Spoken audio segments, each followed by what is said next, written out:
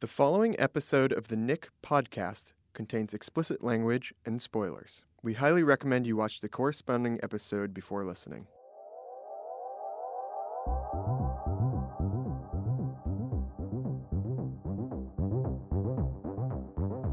Hey everyone, welcome to the final installment of the Knick Podcast. I'm Michael Begler. And I'm Jack Amiel. And we are the co-creators and writers of the show. Each week we take you behind the scenes with various cast and crew for in-depth discussion on what it takes to make each episode. Today we've reached the end, episode 10, the finale. We'll be discussing all the ups and downs, and helping us out with that once again is our semi-regular co-host, Michael Angarano, but everyone calls him Birdie. Yes, hello. Thank you for having me. For the last time. And joining us for this final talk, we are very pleased to have with us the gifted and talented surgeon, Algernon Edwards, played by the gifted and talented actor, Mr. Andre Holland. But before we bring Andre on, let's do a little recapping. We can start at the end with the surgery. To me, of all the surgeries in 2 seasons, this one was by far the hardest to watch.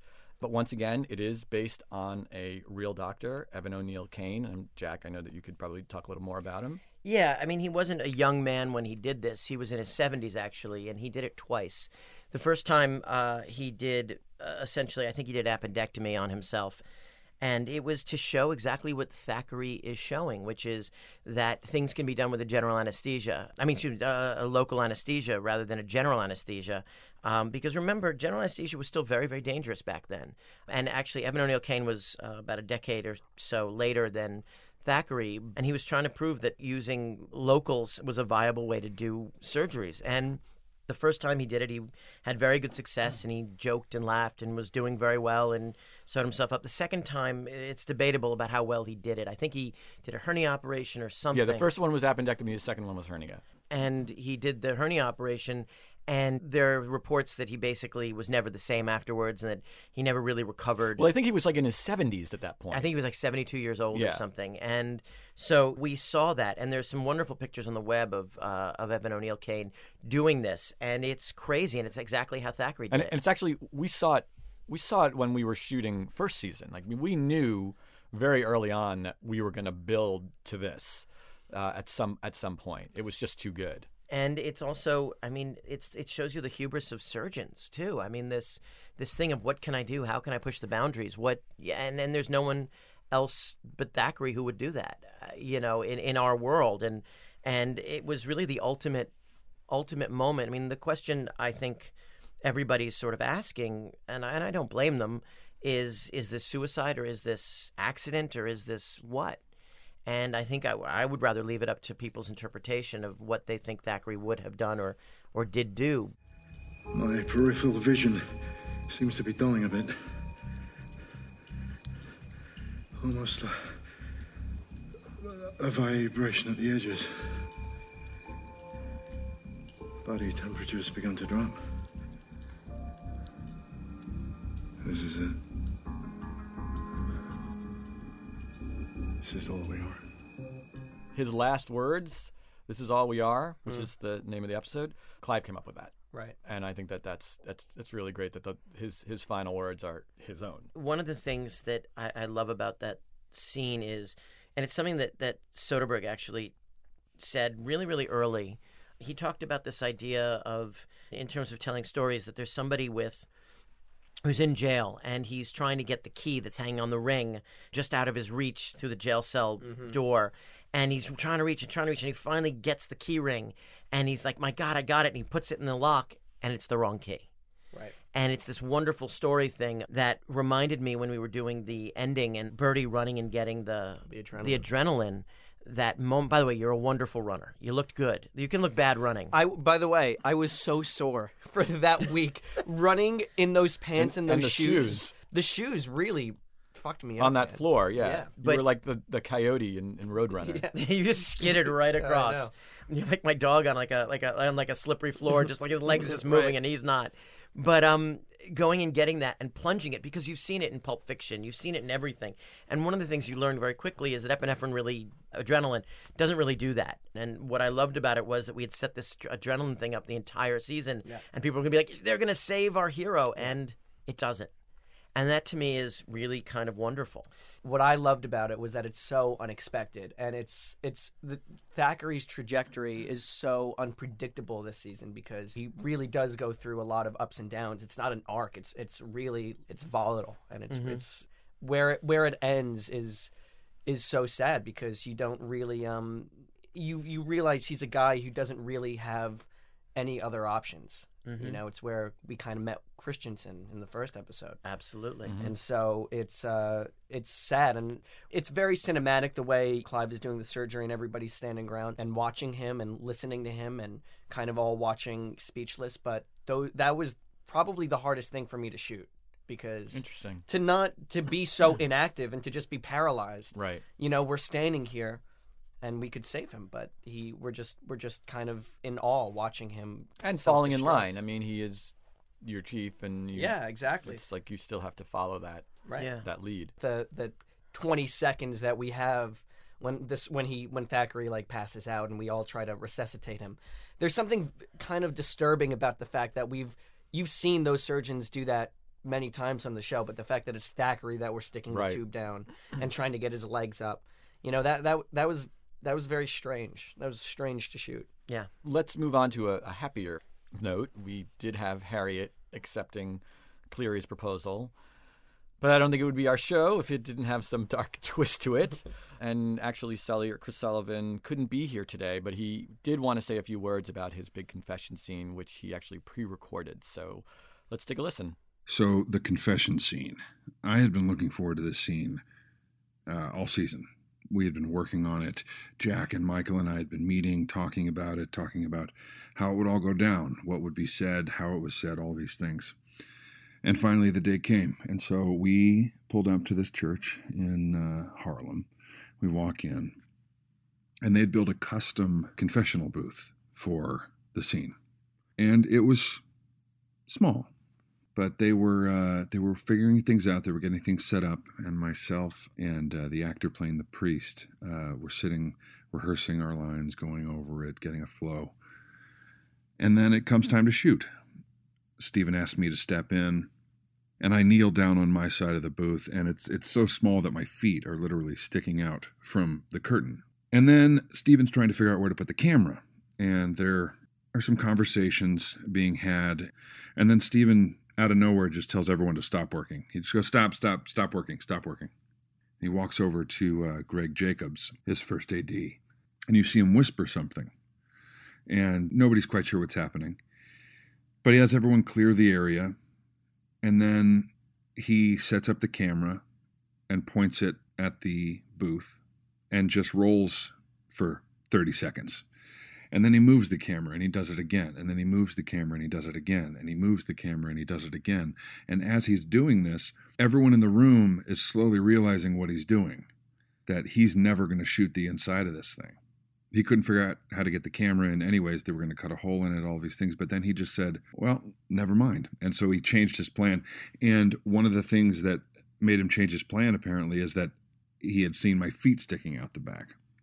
So he then did 4 or 5 setups on my feet, as you saw in the scene. And then that was it. This big scene that I had been working on, that Jack and Michael had been working on, that I was kind of stressed out about, I never even ended up on camera. And as Michael Angarano pointed out a few episodes ago, that's what we call getting Soderberghed. But no, you can't complain because it's such a good idea. It's such a good idea. And so at the end of all of his setups, where it was just without sound, shooting my feet, shooting the booth, we went inside and we did 1 take of the audio of the scene. And they just recorded audio, and he matched it up with his edit. And man, it turned out good. You set her up. Told the copper I knew what she was up to, and he set a trap for her. And I knew the church wouldn't look too kindly on it. And you didn't. Took away her habit, her name. Banished her. Left her with nothing and nobody except me. You manipulated a nun's excommunication. She was a fucking abortionist! the thing, and Michael Begler was the one who came up with this idea and he came up with it really at the very, very, very beginning of the writing of season 2. Is this idea that Cleary set this up, and I was over the moon over it because I thought it was a fantastic way, and then we built the season really around that. I always know when Jack likes something of mine because he always says the same thing. He goes, interesting. And that's when I know I've got Jack. Yeah. Interesting. It's weird. I'm effusive about almost everything. Oh my God, a bottle of water. That's awesome. And then when Michael has something that's great, it's like it just stops you in your tracks because I'm now spinning on all the ways we can lead into it and lead out of it and play with it. And it's, to me, that was fascinating to set that up over an entire season. And just like where we talked about Clive coming up with the last line, what's so wonderful for me about that moment is when we shot her saying yes to the proposal and just the ring on her finger. We had an ending and there were some lines and it was sort of this kind of moment and it didn't fit. He went over, hugged her, they kissed. I think that was their original ending. And Stephen just was like, okay, what do you guys want to do? And Sully and Kara sort of just improvised it. They just tried to figure out what their characters would do and they stayed in their character. And she giggled and he laughed and they were uncomfortable. And then Sully just reached across the table and she took his hand. And then, the moment they broke it and they were just sort of like. And they just started eating breakfast. Yeah. Which I love. And it was perfect. It's something that, we could have written and put on the page, but it never would have sold. Probably the most satisfying ending to any of the storylines, really. I mean, not that all the other storylines aren't wrapped up so nice with a bow, but you're watching these people interact for 2 seasons and you're just waiting for a moment like this, and the fact that it plays out in silence is... It's extremely tender. Yeah. Yeah, and I think they're beyond words. They started with words.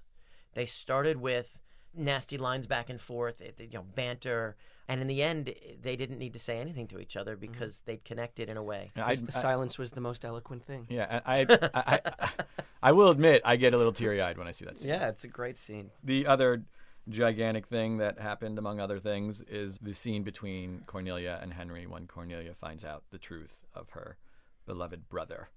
It was you who let all those sick passengers into the country. You who brought the plague here and to San Francisco. You who killed Spate. Neely. You who murdered your own father and tried to kill me. Say something. It's a shame you're not a man. You'd have been named lead detective in the city by now. How could you? How could I not? I'm hoping everyone was surprised. I'm hoping nobody saw it coming. I'm sure on the web we're going to get lots of people going, oh, I saw that. I knew it was him. He's blonde. We hate blonde people. Whatever. There's always somebody who thinks that they're ahead of it, and if they are, great. But we set up enough MacGuffins, we hope, was it Captain Robertson? Was it Barrow? Was it Lucy who saw Henry's father as an impediment to them being together? Was it Bertie? I asked myself that. For a second, I was reading, and I was like, I think this is going to go in a crazy direction here. Well, you're responsible for Thackeray dying. It was Genevieve. Yeah. So we really we aimed the season at that. And what I think we tried to do is to drop in these little moments of, where it was incredibly plausible. There's a guy who is skimming money from his dad to pay for the subway thing, and he is, and he is very worried about his father's, how his father's running his business, and he's certainly trying to wrest it away from him. But at the same time, he's the progressive. Mm-hmm. He's the good guy. He's the one who's, how can he be bad? Because he likes Algernon. He's championing Algernon, and so the whole point was that, okay, kind of, so he's a scoundrel, but I mean, he's sort of, you think he's kind of like a little bit of a ne'er-do-well rich kid, and when you realize that there's this other thing behind it, and you realize that all of the facts of the season do point to it. Yeah. I think it's very satisfying, and I hope the audience feels the same way and doesn't feel cheated, and they feel like we earned that moment. So a lot of ups and downs in this episode, but at least we end on a somewhat hopeful note. Algernon is going to pick up where Thackeray left off in his addiction studies and continue down the road of the beginnings of analysis. Well, the man who spoke the final words is here with us, Andre Holland. Welcome, Andre, to the podcast. Hello. Thanks for having me, guys. So I would like to start really at your start, your childhood, because I know that in ways there are shades of Algernon in it, specifically where you grew up and went to school. Would you mind talking about that? Sure, not at all. So I'm from a small town in Alabama called Shades Valley, Alabama, which is just outside of a slightly larger town called Bessemer, Alabama, which probably nobody's ever heard of. Yes, I have, because Bessemer, you would know Henry Bessemer Steel Man. was the man who figured out how to make steel in 15 minutes, That's right. not 2 weeks, and that's what made Carnegie his fortune. Jack, I always wondered how you do so well with the ladies. Clearly, it's your knowledge of steel. Let me tell you about smelting, ladies. It's a great pickup line. Done. Do you know Bessemer? So I was hanging out by a cauldron the other day. Mm-hmm.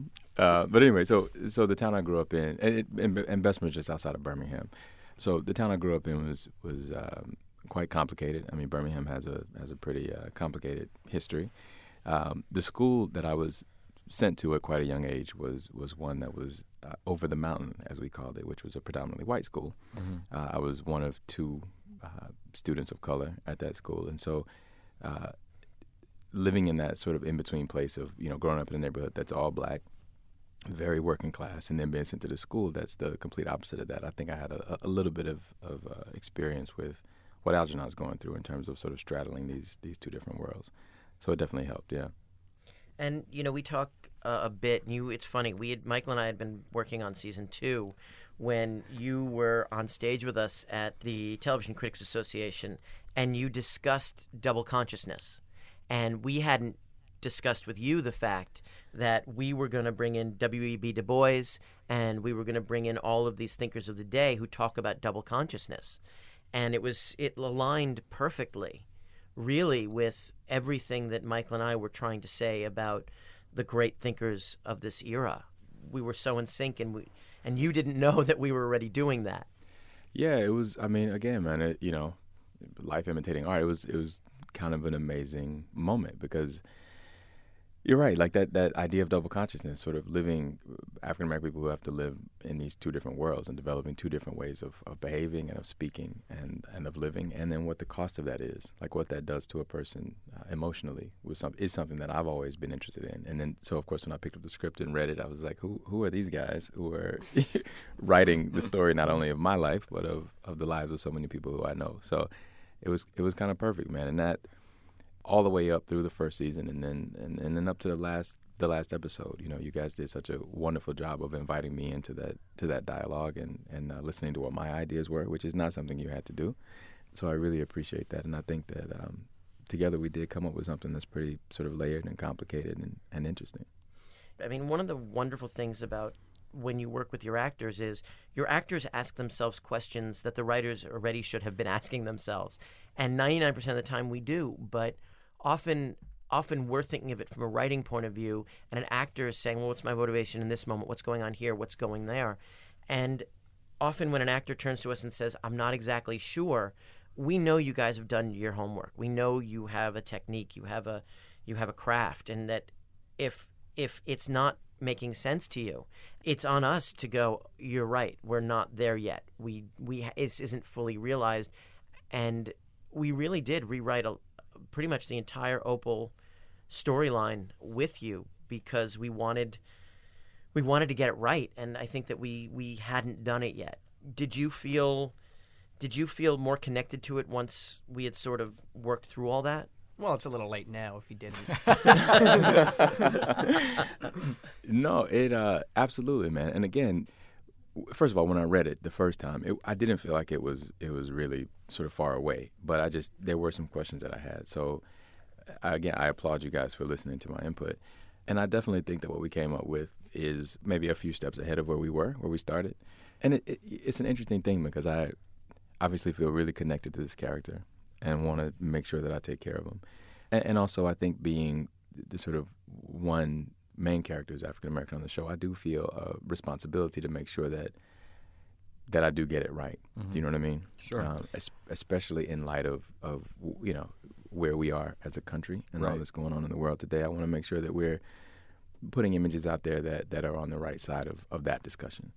Certainly not to say that we can't take artistic liberties and do what we want to do, but there is a responsibility that I feel. So I do think that what we came up with was a couple with Algernon and Opal who are really a power couple, who come to be a power couple, who who have strong points of view, but you can, by the end of it, understand why they maybe were attracted to each other in the first place. And I think there's even hints of like where they might be able to go, you know, in the future. So I really love that about him. Remember that conversation we were having about, like, you know, the stereotypes that we all are kind of forced to play, and how nice it is to play a character that's actually multi-layered. And Algernon's not just a hero or a spokesperson or a brilliant doctor, or Birdie's not just the nice guy, or Thackeray's not just the drug addict kind of rock star, but they're actually layered, flawed characters. I mean, one of my favorite things about Algernon is that, yeah, he is the African-American doctor in the hospital, but he's also incredibly flawed. And throughout season 1 and throughout season 2, you see him, you know, navigate these moral dilemmas that he's kind of forced with. And I just love watching Andre perform them so much, because there's a constant duplicitousness to his character constantly, where he's in a scene and he's talking to somebody, and you know that whatever the character's talking about, there's something else going on in Algernon's eyes. There's so many scenes, Andre, that you play it and you're completely silent for a lot of the scene, but it's just the look in your eyes and the expression on your face that says everything you need to say. And Soderbergh films it that way too. Like, I remember there's so many instances that the camera finds Andre's face. Well, I feel like that Soderbergh sort of caught on to that very early in Andre's performance, that he could tell. And I mean, I as you're speaking, I'm flashing on just things like the first time you meet Hobart. Right. Ecuador, I hear the jungles down there can be quite treacherous. Don't believe it. The natives are like children, docile, obedient, and they work for wages so small that even August here couldn't quarrel with it. Free labor can certainly change the equation. History has shown us that. It built the pyramids. Among other things. Now, Hobart was saying that there's a look on your face that you're standing there, and I maybe one of my 3 or 4 favorite moments in the entire series. And it also makes it so pertinent when your emotions get to the surface, because like in season 1, episode 6, where like Thackeray confronts you, it comes a lot in your scenes with Thackeray, where it kind of comes to the surface, and you're forced to like speak your emotions, and you finally hear your voice like raise a little bit, and you're not as composed anymore. I don't really know what I'm saying, but I just loved watching you all season, because keep going, man. I love what you said. It sounds good. Makes me feel warm. But and fuzzy. you know, this scene, like in I think it's episode 1 or something this season, where it's the opening of the new Knick. It's the one. The shovel. With the shovel, and the look on your face when Philip and Cornelia are right in front of you kissing. It's just so heartbreaking. Oh, thanks, man. I appreciate that, guys. I think, you know, some of it I think is acting, but I think also, you know, again, like where I grew up, man, if I could tell you a quick story that came to mind as you guys were talking. I have a younger sister, Natalie, who is an incredible golfer, right? So when she was in high school, she used to go around and play these golf tournaments in Alabama, and they were also over the mountain. She would always be the only little black girl playing at these golf courses. And I remember going to this one course one day in a town called Coleman, which is in Alabama, which is notoriously racist. She was playing at this country club, and in order to register for the tournaments, you had to write down your name and what country club you belonged to. And we obviously didn't belong to a country club. And so I remember going there with my sister, and I was her caddy that day. And on the first tee box, they get out and they announce, oh, here's so-and-so from River Chase Country Club. And next on the tee box, we have so-and-so from Shades Valley Country Club or whatever. And then my sister's turn came, and they said, and last on the tee box, we have Natalie Holland from Bessemer. And the look on her face devastated me, that mix of sort of shame and fear. She swallowed all of that down. She put her ball in the ground. She stepped up there and hit the most beautiful drive you've ever seen, right down the middle of the fairway. So anything that I'm able to play, I think, in this show is stuff that I've borrowed from her and from other people in my family, because I've been witness to a lot of beautiful things. I would want to know if there were certain scenes that were particularly difficult to play with all this emotion that you bring to the character. Were there ones where you kind of went home and you couldn't shake it because so much was behind it? You know, basically the whole first season. No, I mean, there was a real, and I'm not even saying this, like there was a a noticeable weight on Andre's shoulders. It for sure, man. That whole first season, dealing with all the fighting and the swallowing down of all of those things that the character wanted to be able to say, the physical life, I didn't want to do anything that drew too much attention physically, but at the same time, I think that the circumstances of our lives do sort of affect how we live in our bodies, and I always imagine Algernon as being almost like stuck between two sheets of ice, just cramped, like he just can't get out. And that, I also found myself sometimes on the subway on the way home, like looking at people in a different way, or little injustices or little things that I normally am able to kind of brush off. They really affected me and got to me, which was a really kind of interesting experience. Did that go on the set? And what I mean by that is, look, the set is white. You're playing the black doctor in the white hospital, but you're surrounded, even on the set, as one of the only black people on the set, unless it's like if Zara was in the scene too. But does that affect your performance? I mean, I'm really curious about that, because do you know what I'm saying? And it's also two white guys writing your dialogue. Right. Three white guys writing your dialogue. Right. But it's, Man, I thank you guys for asking that. Yeah, for sure. I remember the first season, the very first time we were in the surgical theater, the operation one night with the silver wire. Uh-huh. I remember standing there and looking out at the crowd and seeing all the white faces and looking at the cast and the crew, and that, like, I was really honestly terrified, like, as an actor, to do it. It really made me feel afraid and isolated, and I thought, well, this is probably exactly what it was like for Algernon. Right. So, it's just so funny how these things this character and my own life have intersected. In terms of, like, two white guys writing the dialogue, you guys do a great job, by the way. But there is always like it is a strange feeling. And it's a feeling that I wish everybody got to experience at least once, right? Being in a position where a lot is expected of you, and you look around and there's not really anybody who looks like you. Just the weight of that, it really can be crippling. And it has been in other times in my life.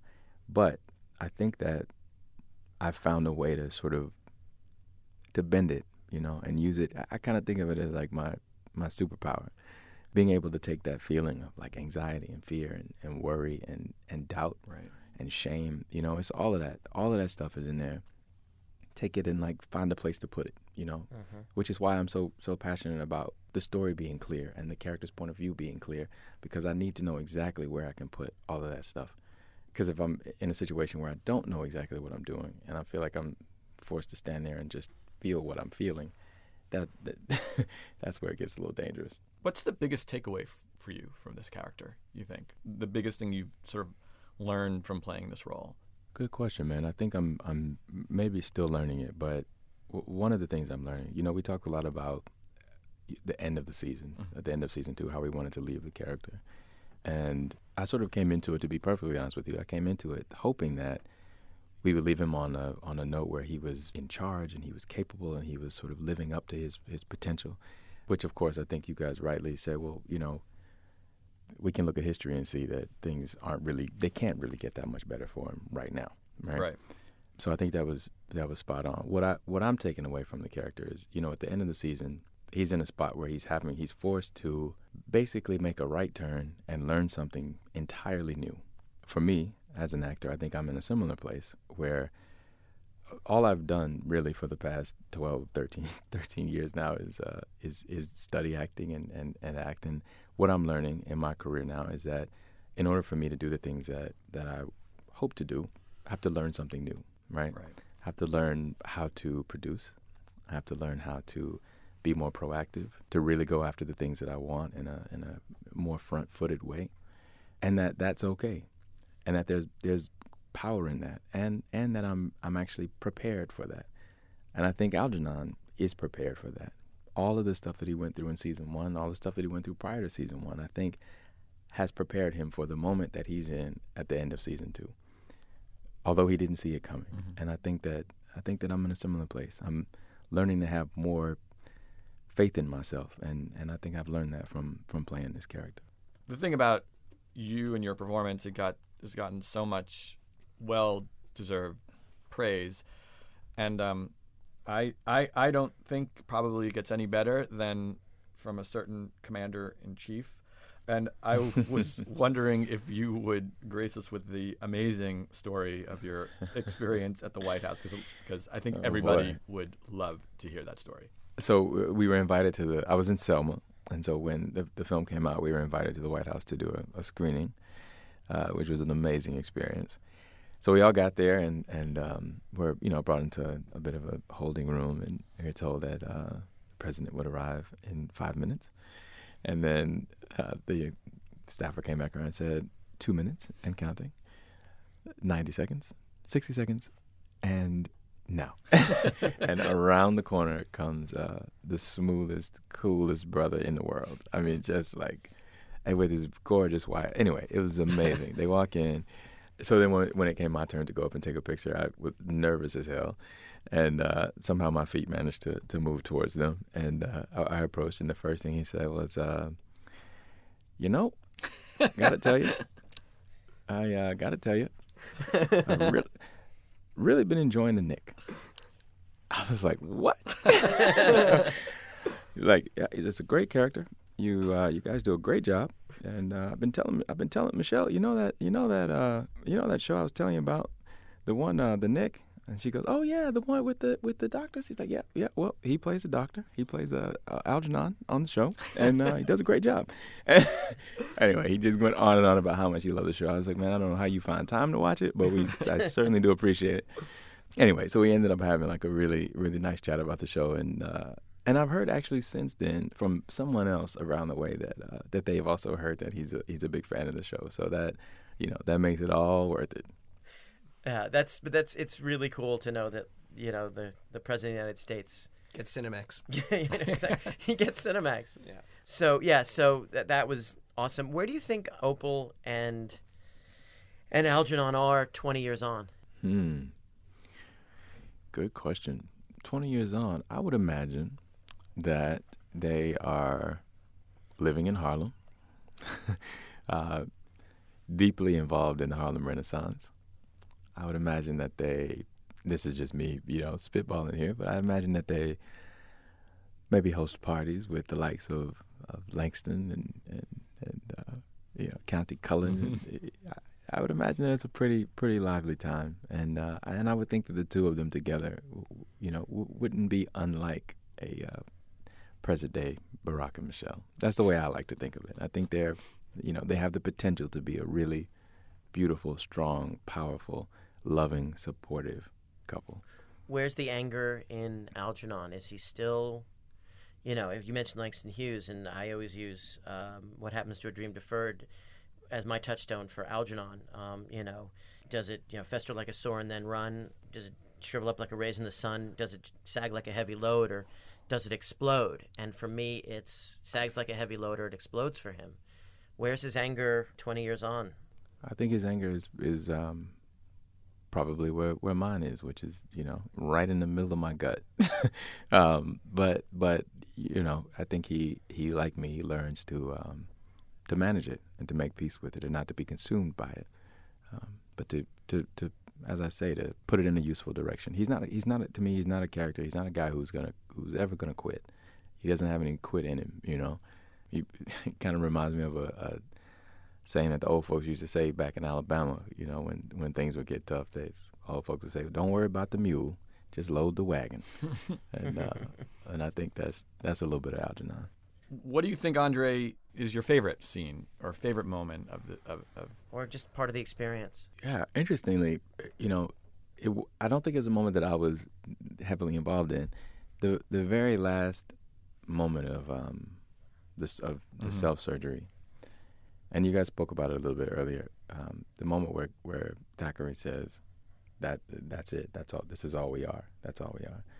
But that I just love the way that line put a button on it. It really, for me, unlocked who Thackeray is, what this all has been about for him all this time. It really just opened that up. And then also, the idea of that sort of self-realization that he comes to, I think is similar to where Algernon is at the end. He comes to a similar place of realizing that he's sort of gotten to the end of what he's capable of, or what he thought he could do, right? What he thought he could do on his own. And I think he's left at a place where he, as I said before, has to figure out what the new chapter is. And I think he gets to go forward into that new chapter with the knowledge that, similar thought of, this is all we are. I'm not just my degrees and my skill, my capability, that maybe there's something in me that is essentially me that can carry me forward. So I guess I'll ask everyone else in the room the question: What's the moment that will be indelible for you, Michaels, Angarano, and Begler? For me, honestly, I love the very last scene, and it's funny because it's the last scene of the season. But when I think of this season, I think of that scene. How are you feeling? Not so good. I can't sleep. I could give you something. I don't want to sleep. I'm having bad dreams. Really? Tell me about them. There's just something about that, and we're talking about it, but the show to me is about progression, and it's about circumstances, and it is about hope. I mean, with all the darkness, I think in the end that's what it says to me, that there is hope. I mean, as many steps we take forward, we take a lot back, but we're still trying to take those steps forward. And to me, ending where we do is, and I think what you're saying, it's just it speaks to that in very loudly. Yeah. For me, I have some touchstones. The Cleary Harriet stories in season 1, especially. The conversations they have, the graveside scene where the girl tried to perform an abortion on herself, and Andre's moment in I guess the fourth episode, where you and Eric are doing the surgery with Thackeray for the aneurysm, and he gets you halfway through the surgery and then won't give you anything more. And that could have been so phony. And Andre's face just told us that your eyes are there's such an intelligence that it never feels pat or phony, because it comes from this place of such deep intelligence. I'll just say all of episode 7 from season 1. It's just that's my favorite thing. That's what I really feel very proud of. As we wrap up the season, wrap up all of this, I think it's my general feeling is just gratitude. How lucky we are to get to do this show, and how lucky we are to have all you people who listen and love it so much, and allow us to do the show. Andre, thank you so much for being with us and talking so open and honestly. I'm sure all the fans are going to really appreciate that as well. Oh, thank you guys for having me. It's been a pleasure. Our podcast was produced by Barry Finkel with production help from Emily Rubin. And I'd like to take a moment to thank Barry and Emily for making this process so much fun. You made us amateurs sound like NPR nerds, and I mean that as total high praise. If you like what you've heard, leave us a comment on iTunes or SoundCloud. Check out the show's pages on Facebook, Twitter, and Tumblr at the Knick, where you'll find all sorts of fun stuff.